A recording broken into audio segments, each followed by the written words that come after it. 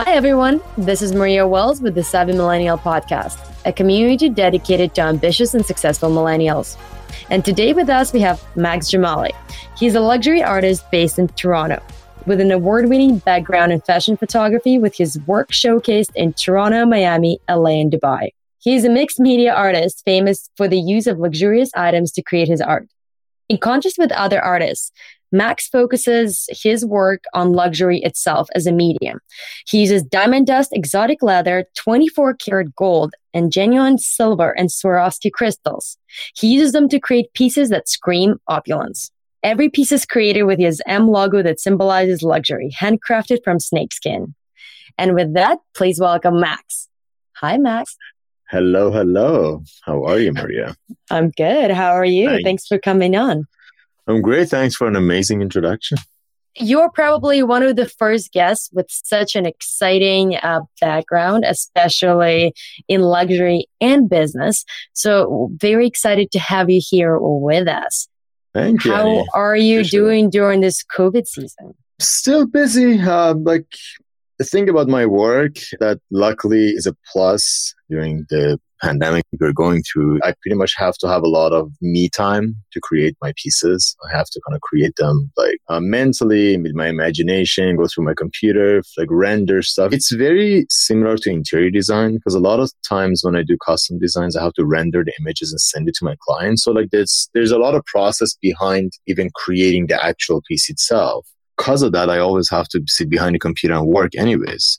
So the only difference is now I just can't go to the office. I just have to do everything at home. That was a little bit tricky to get used to because I'm not really a home office person, but I'm kind of used to it at this point. I started getting ready every morning so I don't feel like I'm, at home. And that's really helped out. I like the positivity and staying upright during these disastrous times. Now, for people who don't really know about Max or art in general, could you let us into your background and, your story and how you started in this industry, considering that you were a fashion photographer first, correct? Yes, I've done close to 10 years of fashion photography before I got into the art world. I always loved creativity. When I was 12, I actually started music and painting. When I was 17, I was actually a music teacher before I moved to Canada. It's just I always liked to express myself, I guess, in different ways. Then when I came here, I went to business school at Ryerson, which was a great idea, actually. Now I use a lot of that knowledge, like the marketing and branding, in pretty much in any companies that I've had since then. What happened then, I basically, to cut it short, I had a business before photography that was importing a bunch of specific products, and I sold that. And then I got into photography full time. And then I created a company. A lot of people know me as a photographer, but my company was all around creating visual marketing for individuals or for corporations. And the company itself was around maybe 6-7 years.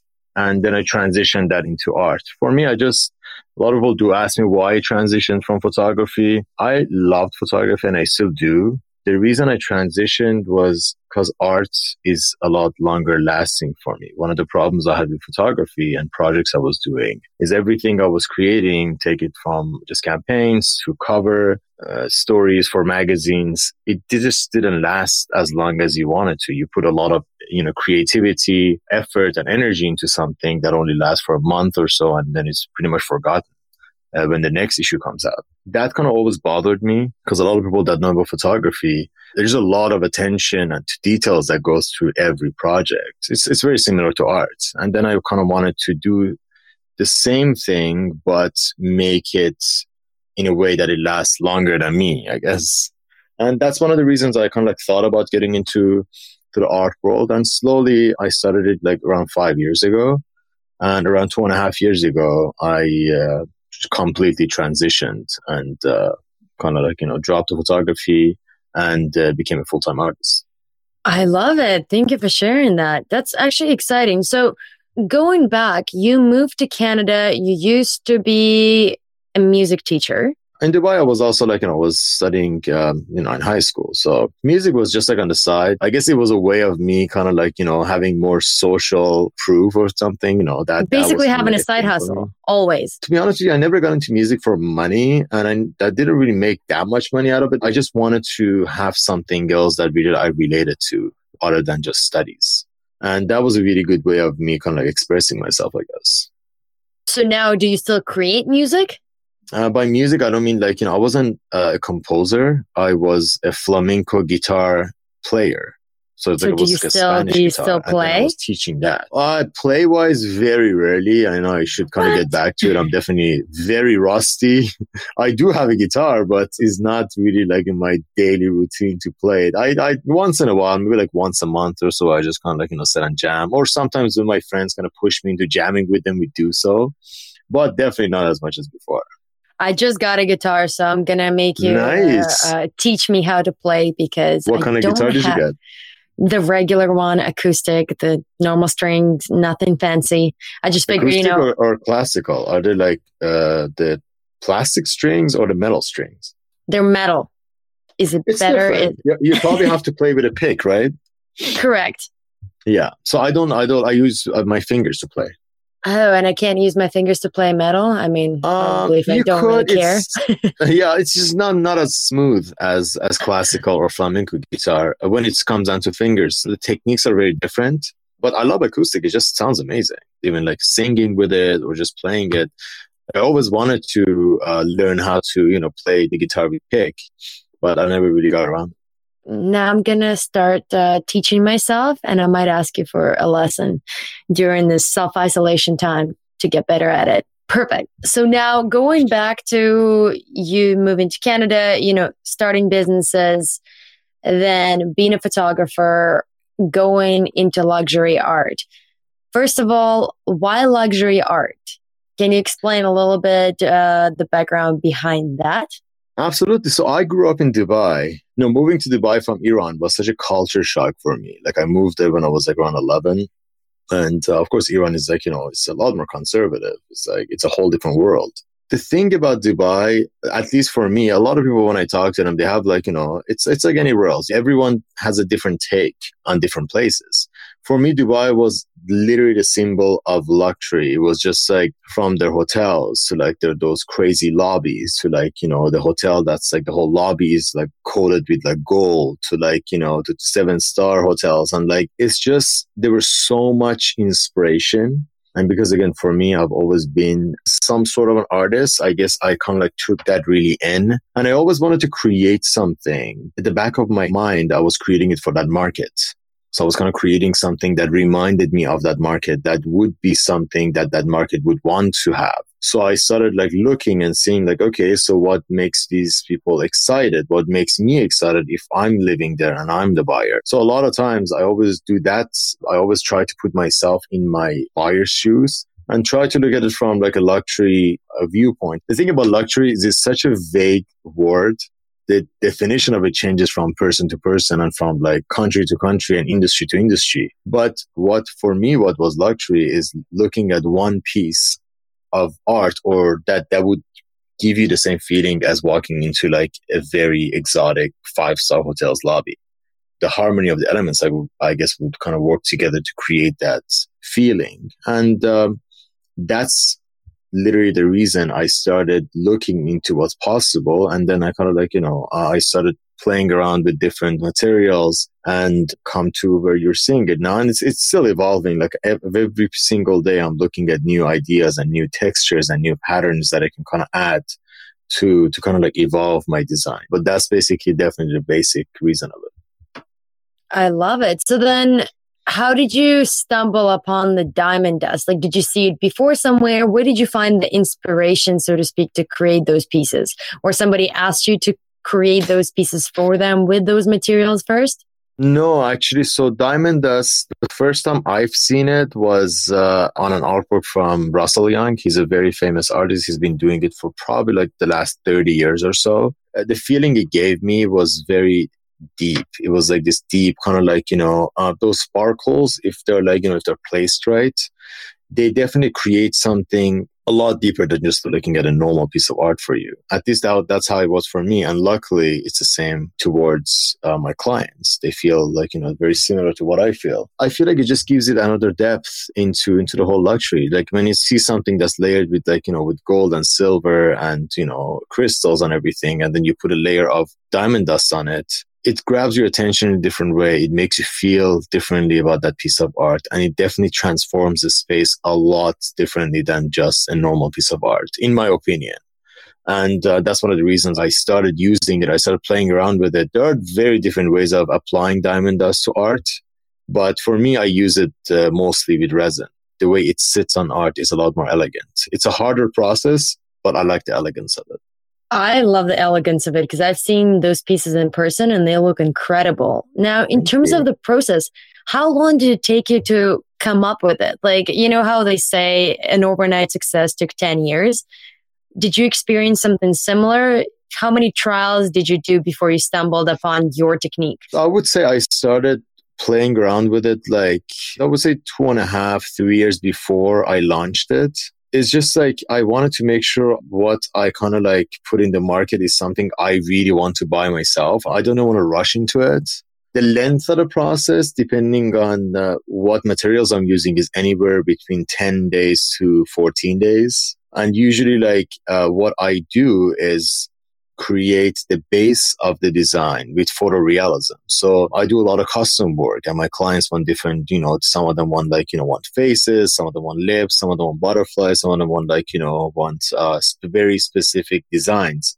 But everything I create is created with geometrical shapes that you see repeated on every single artwork I create. Either that's the background of the artwork or that's the main part of the artwork. I just chose those geometrical shapes because I've never seen them before.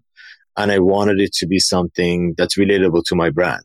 And I just really liked it because it just reminded me of crystals. Then after the base is ready, I layer it. So the layering takes, depending on, again, how many layers I'm doing, what I'm doing, what I'm applying over it, it really that time period kind of changes.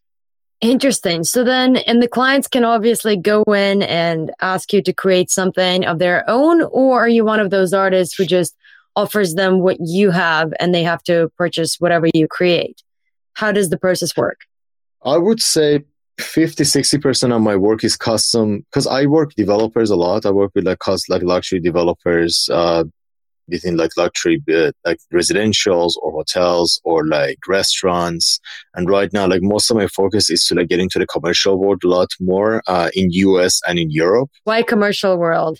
Because more people see it. I feel like it's more appreciated. That doesn't mean that person that owns it appreciates it more. I just want it to be somewhere that's seen more.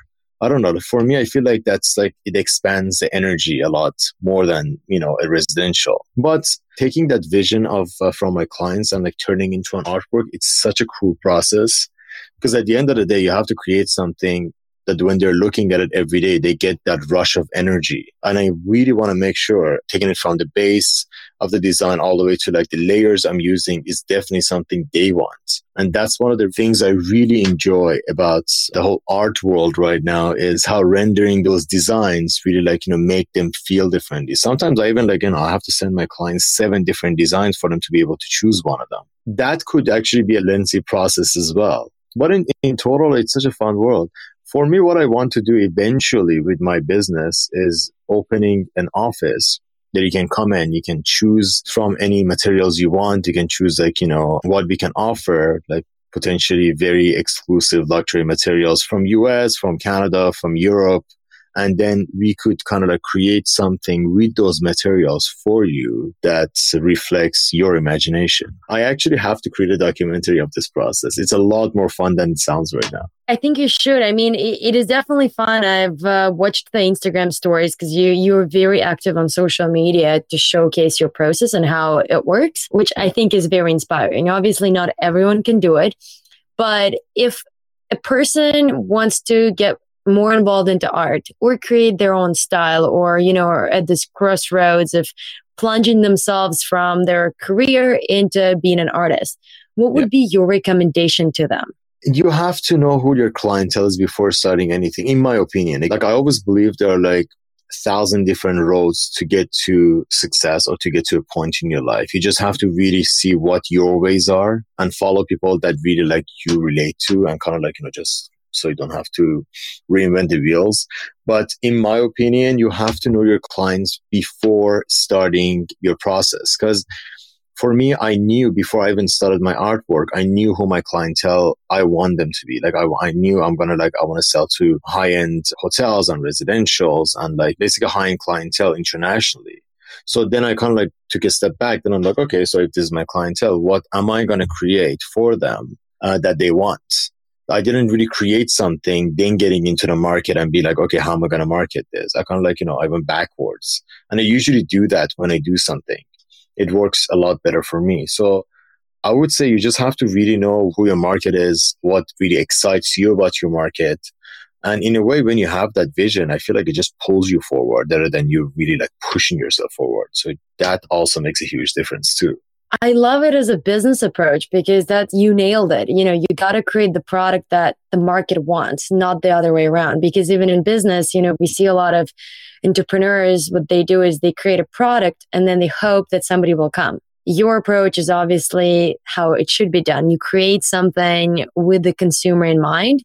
And then obviously you adjust, reiterate, go back, adjust, reiterate, and it's the constant cycle. And I think that's why you're so successful, because you're applying those business principles with art and create amazing stuff that a lot of people want at the same time. Absolutely. And also having vision. One of the things that really helps in my success is like I have a vision that I can share with people, with my clients, people that I meet in events. I feel like when you have a vision that you're excited about, and you talk to someone about it, that energy itself really helps you out. Excitement in the market, like, it's been a huge part of, how I created my brand and how people helped me expand that brand. Literally always when I talk to someone, either they want to be a part of it or they know someone that wants me to talk to them that they think want to be a part of it. It's just that helps, that word of mouth, which is a huge deal in the luxury market. Knowing your whys, knowing your market, and really like, paving the road backwards is definitely like the basis of my business. I totally agree with you. Now, in terms of the vision that you mentioned, so interesting. Do you have to adjust or, watch the trends? Because I know you mentioned in the fashion photography side, because the fashion is so cyclical, you'll always have to adjust and create something new according to trends or where you see seasons are going. Do you see the same in the luxury art market? Some of your art, you use models. In some of your art, you use brands. Do you think that looking onto what's trending right now is what you're going to use in your next art piece, or it doesn't really matter? Yes and no, really. It really depends, because like looking at art from like, at least like, I'm not talking about like 100 years ago, but like, let's say like from like 20, 30 years ago, like taking it from Picasso, that was like crazy, amazing, vibrant pieces, all the way to like the art that you see coming from, let's say, Iran. I feel like Iranian art is very close to like European, like kind of Italian art. It's kind of like the kind of art you see that they used to create hundreds of years ago. Like the colors are very, again, subtle, with like very deep kind of meanings. But you see someone like Picasso that also like, kept those meanings about war and everything, but then like kind of created something crazy and extraordinary at the same time. With art, it's the same thing. I feel like I create something that really goes with my personality. Unless I'm doing a custom piece, like it's really different. If I'm doing a custom piece for a client, I listen to them. I try to put my own vision into what they want and kind of like merge them into a creation.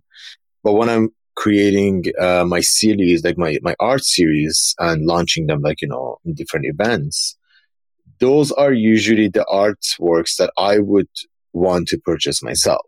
Like in those ones, I do my homework. I go around. I see a lot of art. I definitely look at art at least 1 hour a day. When I wake up, that's the first thing I look at. And going to bed, which art do you look at? Like, do you find inspiration in the literally classics? All kinds. I either find it on Instagram or I follow like Art New York, like, like Art Basel from the past years, seeing like, what kind of artists were a part of it. And then I usually go on their website and see what I liked, and I screenshot what I like. I have like a huge database of what art excited me. And I always go back to that to see why it excited me. And I always try to kind of like bring some elements of that into my future creations. That could be colors or textures or patterns or a mix of all of those stuff. But I definitely like at the end of the day, I have to create something that's I've never seen before myself. I don't like copying different designs of arts and stuff. I always have to take that inspiration and really turn it into a Max Jamali piece of art. That's a very important part for me. I love that. Constant research and development. I like it. I see some business trends over there. Are you that person who, when you travel, you always attend galleries and museums as part of your fun leisurely time? Like, I love the galleries for sure, but contemporary galleries. Modern art really gets me going. So for me, I really like to go to galleries that I know carries artists that are kind of like, that inspire me. But I would love to. Like, that's the first thing I do, like creating that list is definitely like one of the first things I do when I'm planning on traveling to like different destinations. If a person, for example, I'm interested in art, I went to art school, but by no means I consider myself an artist. Well, you do. Come on, like I've seen your art. They're amazing. I mean, it's all right. It's generic. It's definitely not diamond dust and gold pieces. But if I want to visit a city or I'm going to travel somewhere, which event or which specific gallery or museum in a city that any person you think should visit to get inspired, or even if you're not into art, you should definitely put it on your list?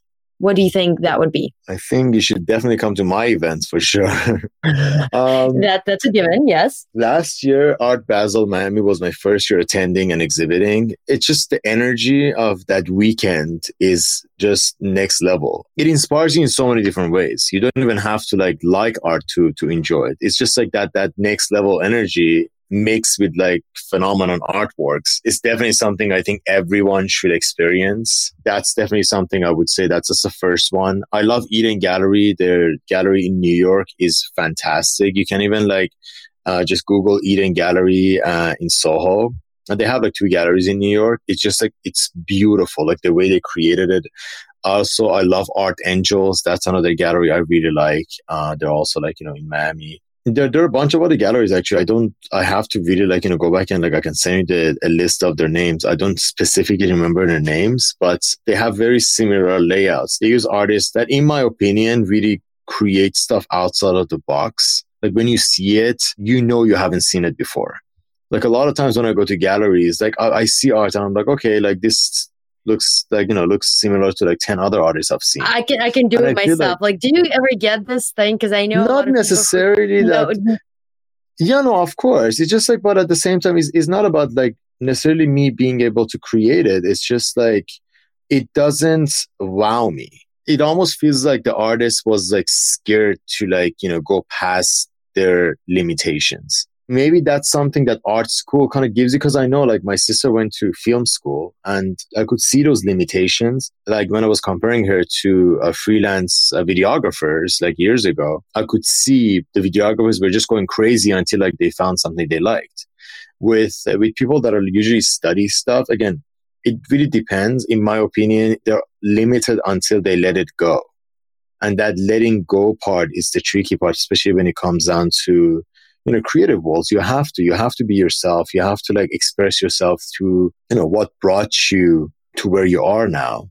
It's all about storytelling. My art's one of the reasons I did all those model faces, because it was a story of me being a fashion photographer. And those were the models that really inspired me when I was creating my campaigns. And then the butterfly was a story of like how I loved like thinking unlimited and having hope and having that vision. So that butterfly was the symbol of that. And so in everything I create, there is a piece of me and there's a story behind it. I just want that from the artist. When I see stories like that, it really it really gets me. But a lot of artists, they're just worried the market is not going to work for them, or they're just trying to sell what other artists sell as well. But that's exactly what you shouldn't do, because then you have so much competition. It's going to be hard to, get into the market to begin with.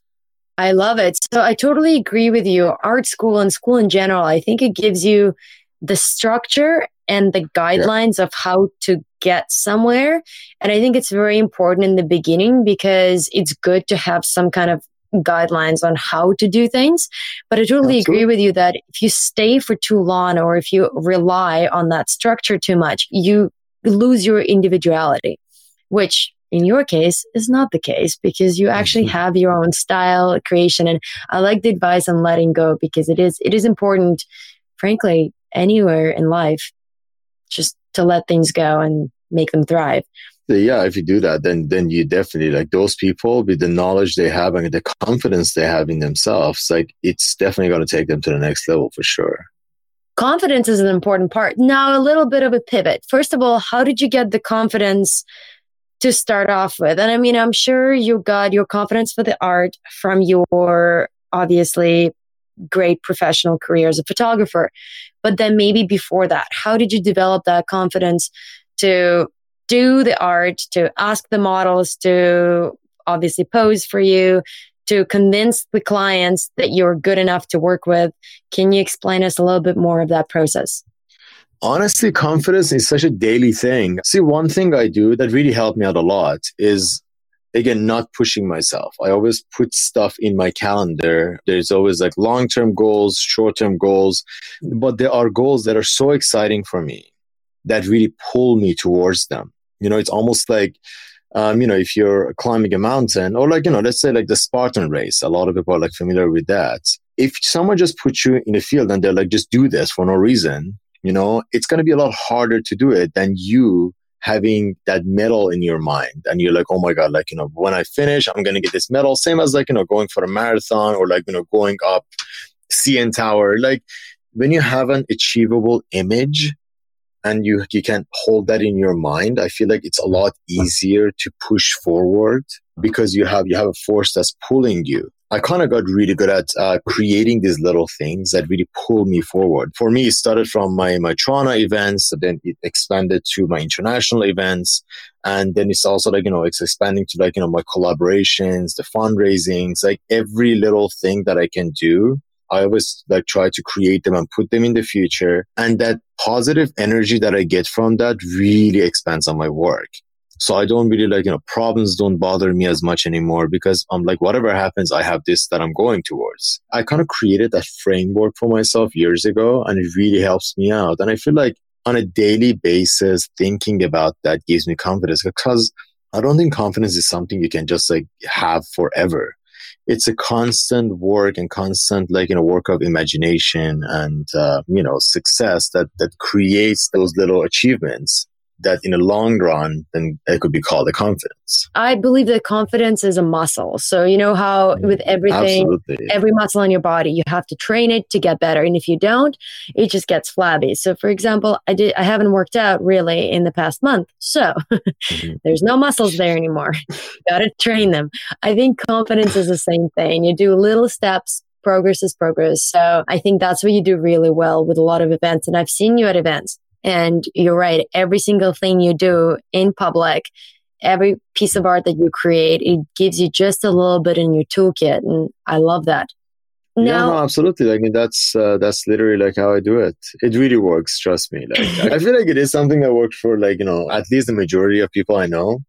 Successful people that you probably know who buy your art. Literally, that's a cycle. These are the little things I picked up. Like there are two people that I listen to on a daily basis. It's Ed Milet and Grant Cardone. Those guys really push me forward. And I feel like a lot of ideas and things that I say come from those guys. And that's what I'm saying. I feel like a lot of people would relate to this because I see it works for, millions of people that follow them. So now, interesting to take a little bit of a pivot. I mean, a lot of people struggle with getting customers, whether they're in business, if they have their own service business, product business. I'm sure artists are the same way.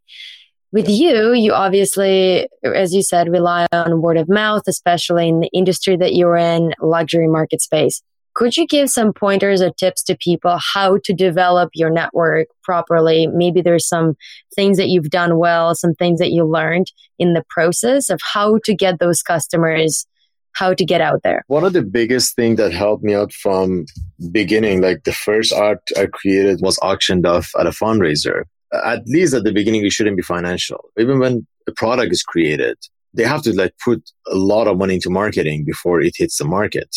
It's just the way it works. And like for me, I kind of started looking at, okay, if I have a luxury product, if I already created that, what kind of people do I want to put it in front of?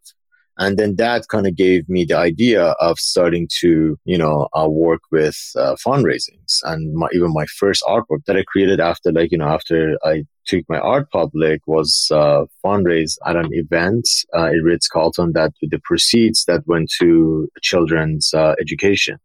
So it's just like, that's how I started my brand, and I kept that really close to my brand as well. And last year, we did the event with CAMH. I did an event with Sick Kids. I did an event with Humbleberry. We were supposed to do an event actually with Princess Margaret Hospital in May, but that kind of got canceled because of COVID reasons. But it's always something that I always have these kind of connections to make sure my art is showcased in front of the right people and it's also out there for a good cause. I didn't start really putting out my art to make money out of it. I just wanted to create the brand first. It was kind of tough at the beginning because when you tap into the luxury market, you have to have a specific evaluation. So that comes from from your story, from what materials you use, from where you want to go. And holding up to that evaluation is hard, especially at the beginning if you're tapping into your credit cards and everything to to create your first couple pieces. When people are coming and offering you a little bit less money, but it's still a lot of money, you have to say no to them because you're holding up to your brand and your standard. So it's you really have to hold up to that, and just you have to keep on pushing it and showing it to the right people. Yeah. You didn't take a shortcut, or I guess a little bit of a pay cut just to make money. You stood with the prices. No, I'm still the same. It's hard. I still have a lot of people that contacting me for to give them discounts. It's just for me, I can't do that because unless there is a reason behind it that I can kind of like a social purpose, I would say, behind it. Not social purpose. If it's branding purpose, marketing purpose, it's something that kind of that makes sense for my brand. Other than that, I can't do it. And it for me, it has meant losing thousands of dollars, but you just have to holding up to that standard is extremely important. Now, that kind of reminds me of Louis Vuitton. A lot of times when I was actually going there with a couple of my friends and they were dying to buy this bag that was I don't know, $4,000 or $5,000. And these guys have the cash in their hand. They're just take my money, give me that thing. But they're you know what? It was limited edition. We don't have them anymore. That's how brands like this really hold up their value as well by not really making it too available. It has to be appreciated. And I try to do the same thing too. That's why I don't create my art series that often. I do it maybe 3-4 times a year because I don't want to put a lot of art in the market because I want them to hold their value and increasing value over time. I love what you mentioned about, making sure you create pieces that are valued, but also make sure you stand your ground on the price, because how a lot of people say the subjectivity about the pricing of art, right? Because at the end of the day, the price of it is what people are willing to pay for it. So you kind of have to figure out whether you're, let's say, Nordstrom or whether you're Walmart. I would assume the art space is also the same in a sense, just like any other business. You have to figure out what your price point is, right? If you are in a market that can't appreciate that price, you're just in a wrong market. The only thing you can do is change your market, put more effort into, putting it in front of the right marketplace and or right potential clients. And then that would solve the problem.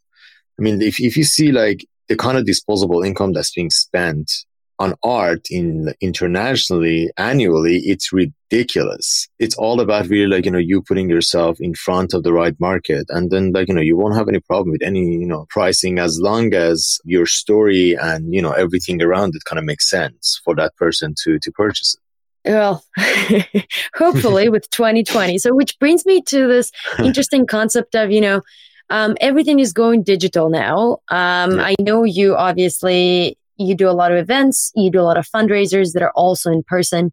So COVID presents an opportunity or a challenge for your business. And what do you see going forward as a trend? And then how are you going to deal and manage with the consequences of this pandemic? at any point, if we do our homeworks right, there's always a way to grow. That's a mindset I always have. So when this thing actually hit, I actually had an event in April in New York. I had an event in Monaco in May. Then I had Portugal, Greece, all these events were like set to happen throughout summer. But yeah, I had to like cancel all of them and like potentially postpone it to like, till whenever it's like, it's possible to do so again, maybe like next summer, hopefully, or maybe after that. But then for me, I was like, okay, so this is a step back. So I'm like, what are other people doing? So then I looked at Art Basel and I saw everything is going online.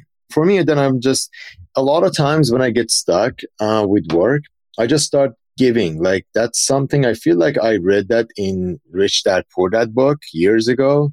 That like it was saying one of my dads, like every time like, you were like, there was something negative happening, you would just like, start giving out money to people that are in need. And I always believed that. And I actually brought that concept into my art as well.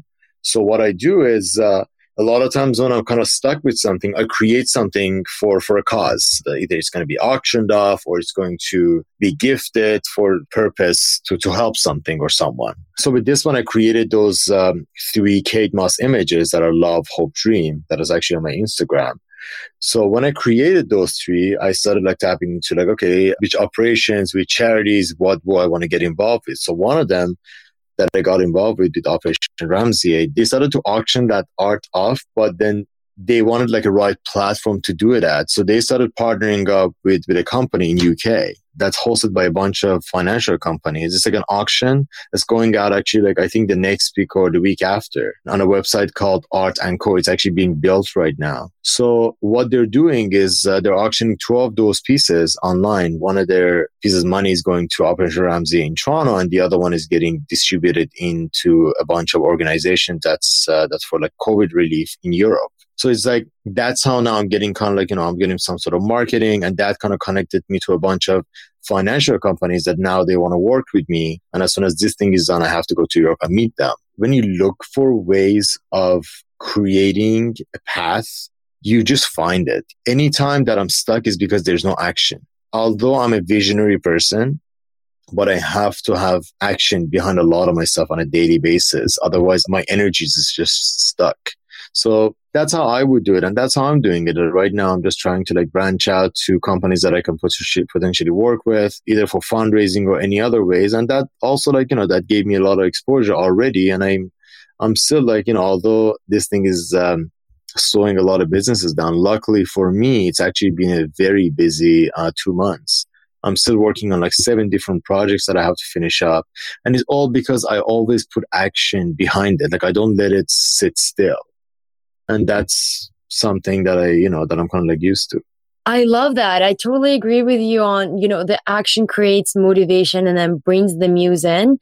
A lot of great writers usually say that, you kind of have to wait and be patient for the muse to show up to write. But luckily, she shows up every day at 9 a.m. because that's when they actually sit down and start writing. Which brings me to, I guess, the next question on discipline and routine.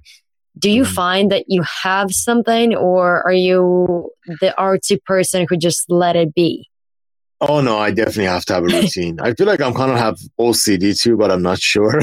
I can definitely work in different, environments because I travel. But as much as I can, I have to have control over my routine and over my space and over like a lot of things.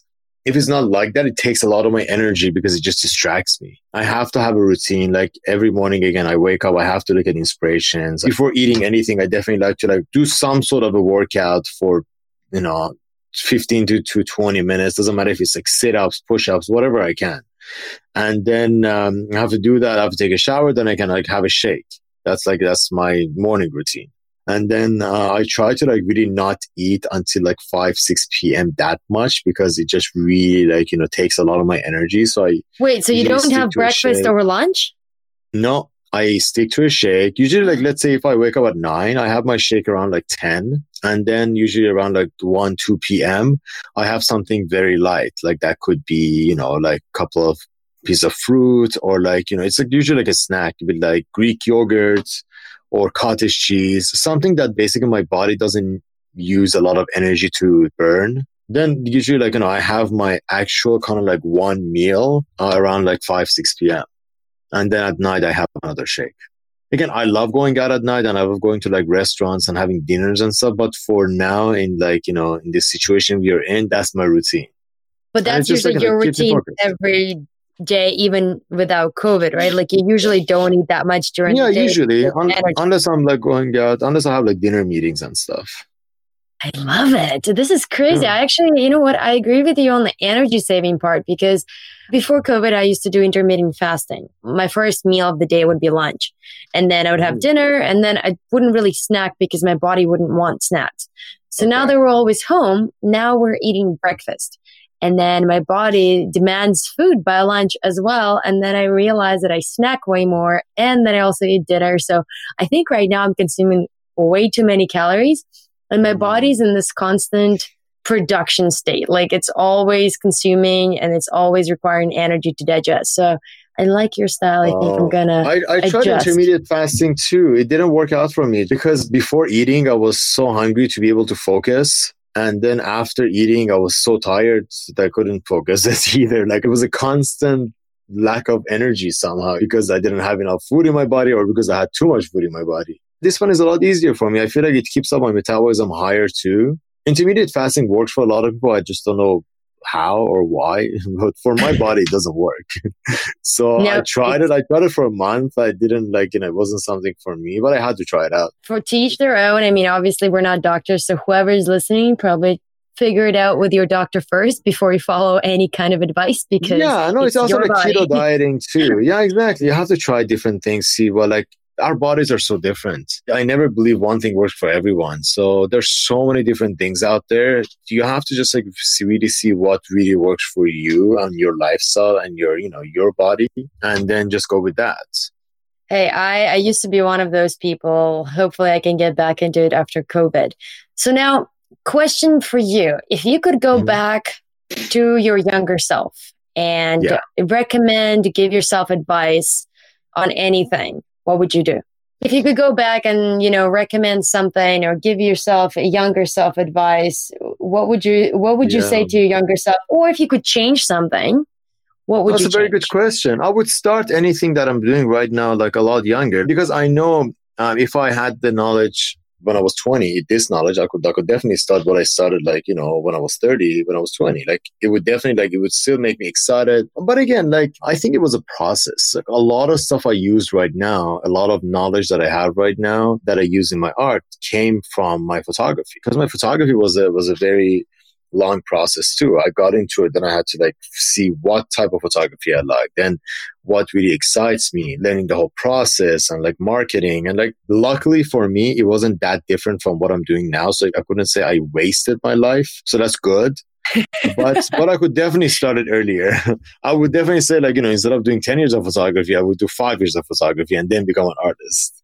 I like that. I think a lot of us should listen to that advice because the same about if I could go back and tell something to my younger self, I would say, start things a lot sooner. Just start.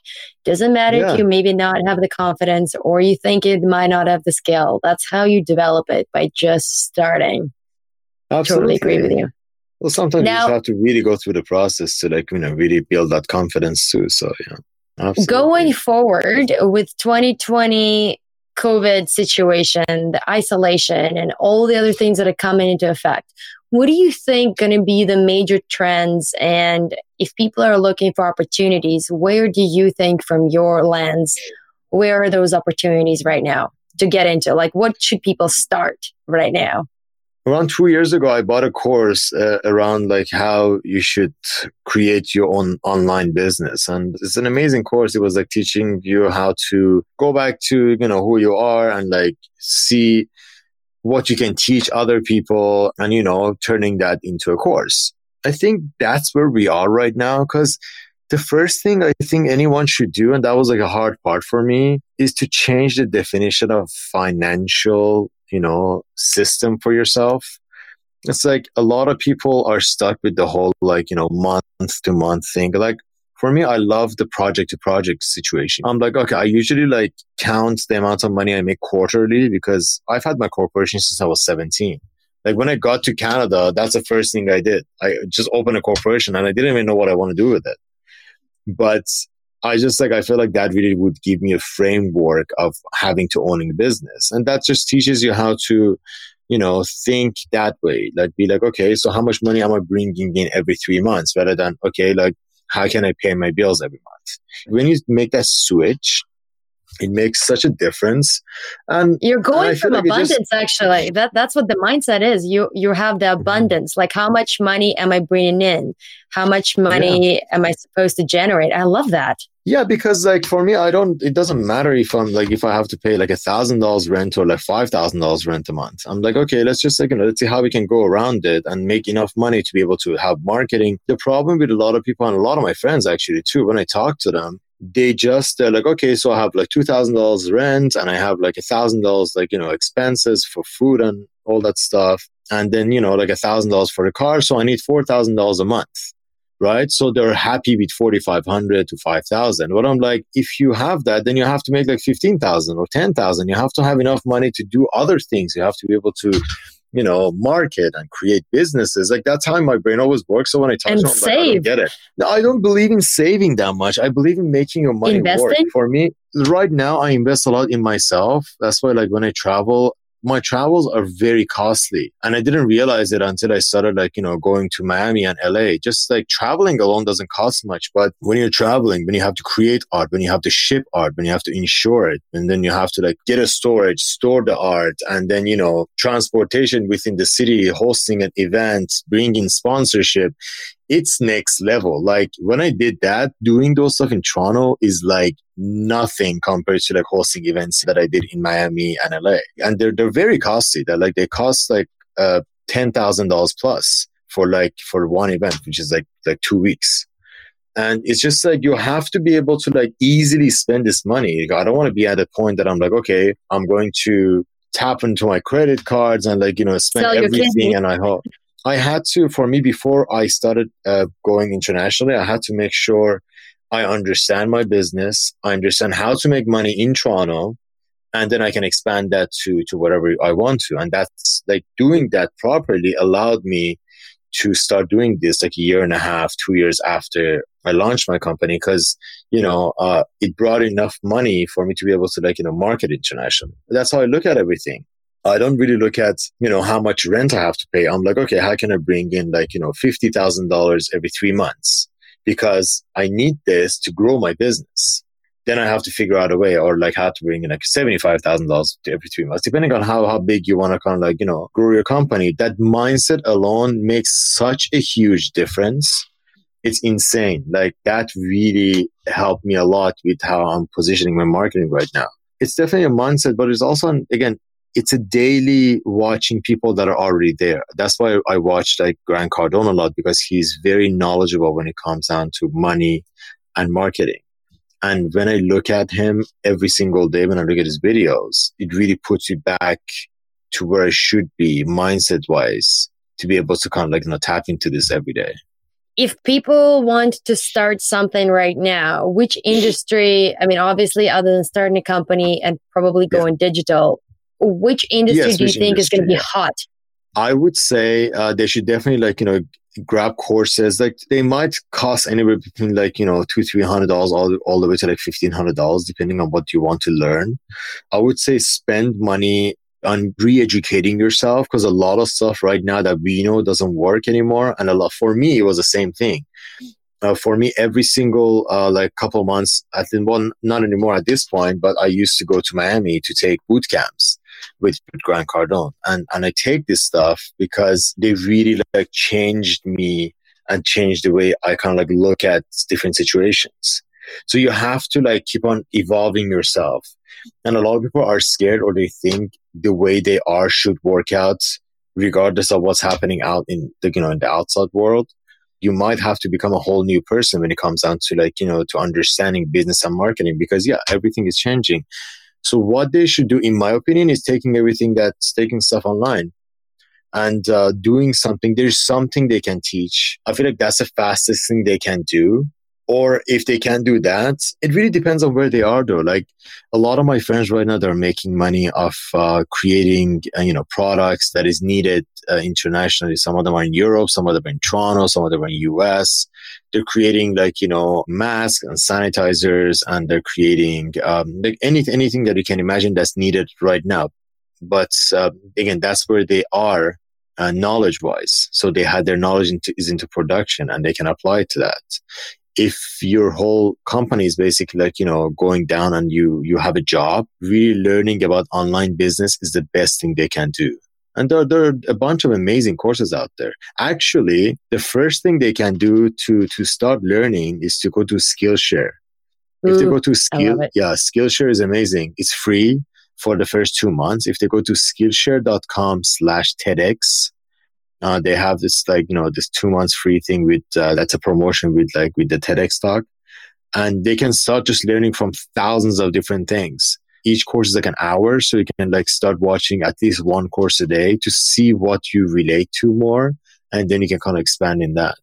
I love this. I actually, during this COVID situation that we're experiencing right now, I signed up for a masterclass, and they had a promotion going on. Too. So I've been listening and learning from amazing writers and actors and chefs. And it is amazing. And there's so much stuff out there for free. Like a lot of people do a lot of stuff out of passion first. And so when they start out, they put out a lot of content free of charge. And this is such a great opportunity to consume, whether it's YouTube, Instagram, Facebook. Like there's all these platforms where people put out their information for you to consume. So I think it's important to do that. Now, what's next for Max? What's the future looking like? What are you focusing on this year, or I guess next little while?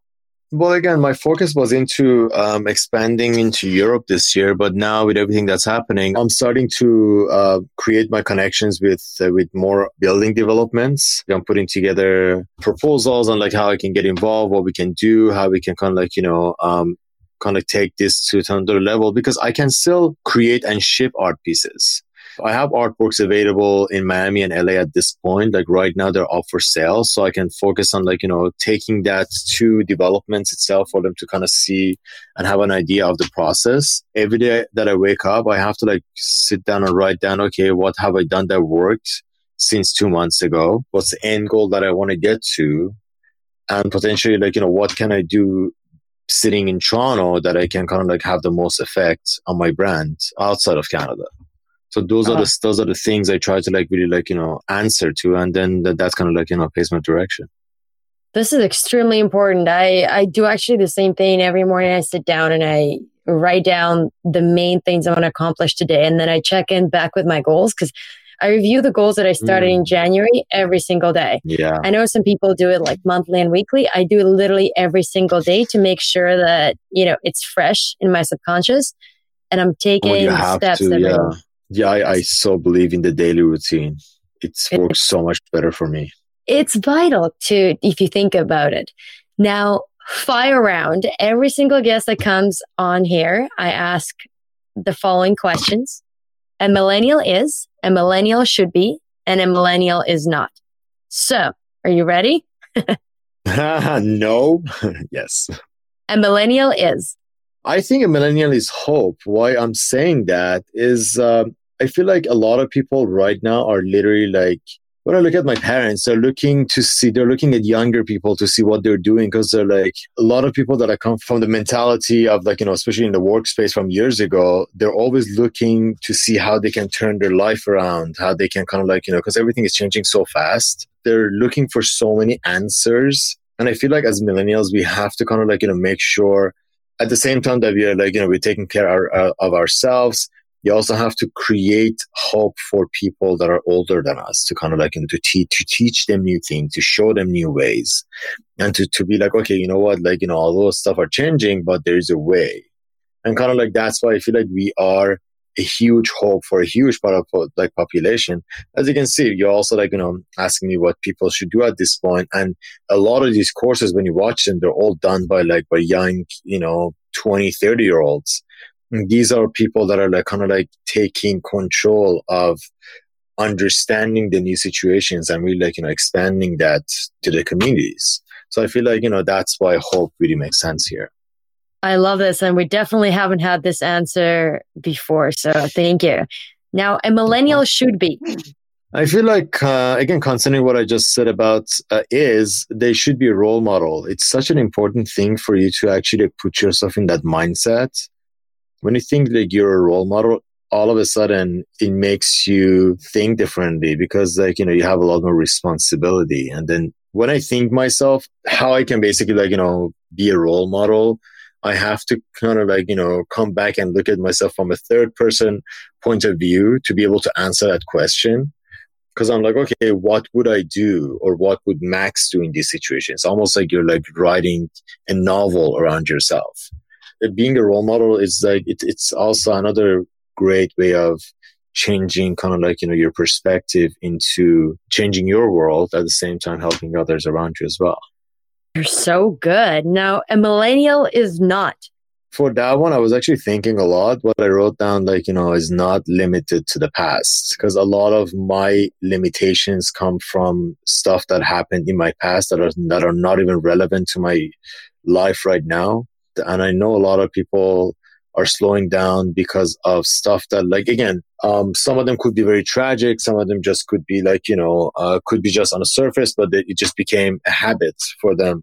Letting go of the past and just starting your day from where you are right now until, where you want to go is going to just give you so much more energy. Like you have so much more energy to put into like what you want to create.